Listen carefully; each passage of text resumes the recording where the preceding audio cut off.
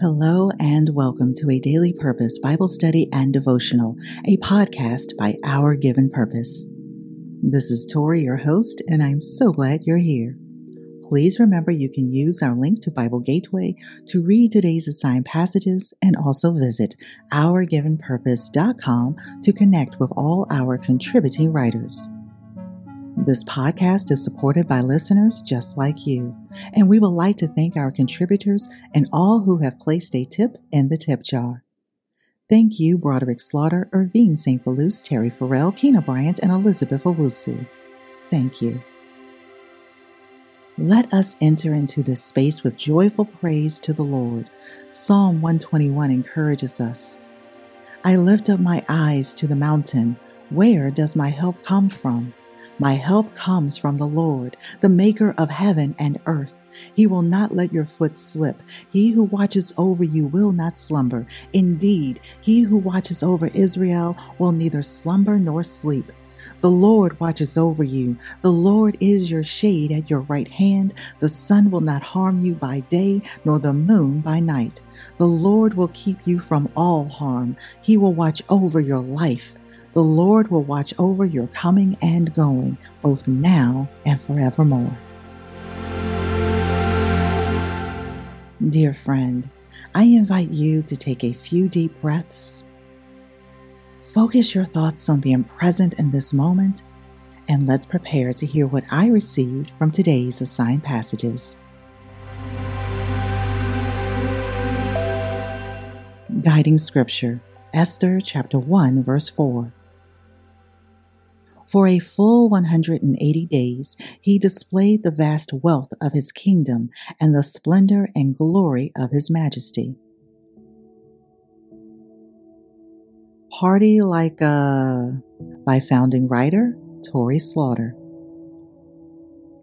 As we begin to read the book of Esther, it is essential to note that God is not mentioned. However, as we observe, we see his providence throughout. God is our protector and provider. There are several lessons we can learn from Esther. Two of those is number one, to always place our trust in God, and number two, boldness and faith, and it is counted as a disciple of Jesus. In a lot of ways, Esther's story mimics the world today. With social media providing a 24/7 escape with perfect lighting, dancing, and geotagging, it wouldn't be difficult to quote-unquote turn up on a Thursday. That's what King Xerxes did for a total of 187 days. He held banquets to celebrate his wealth, prestige, and royalty. As you read the opening chapters of Esther and begin looking for God, ask yourself, how big of a presence is he in your life? Are you living the party life without direction? The enemy's sole purpose is to kill, steal, and destroy. But with God, we remain encouraged to love justice. Please join me in prayer. Lord, please help us to see you in our days, even the small moments. Keep us close to you. In Jesus' name, amen.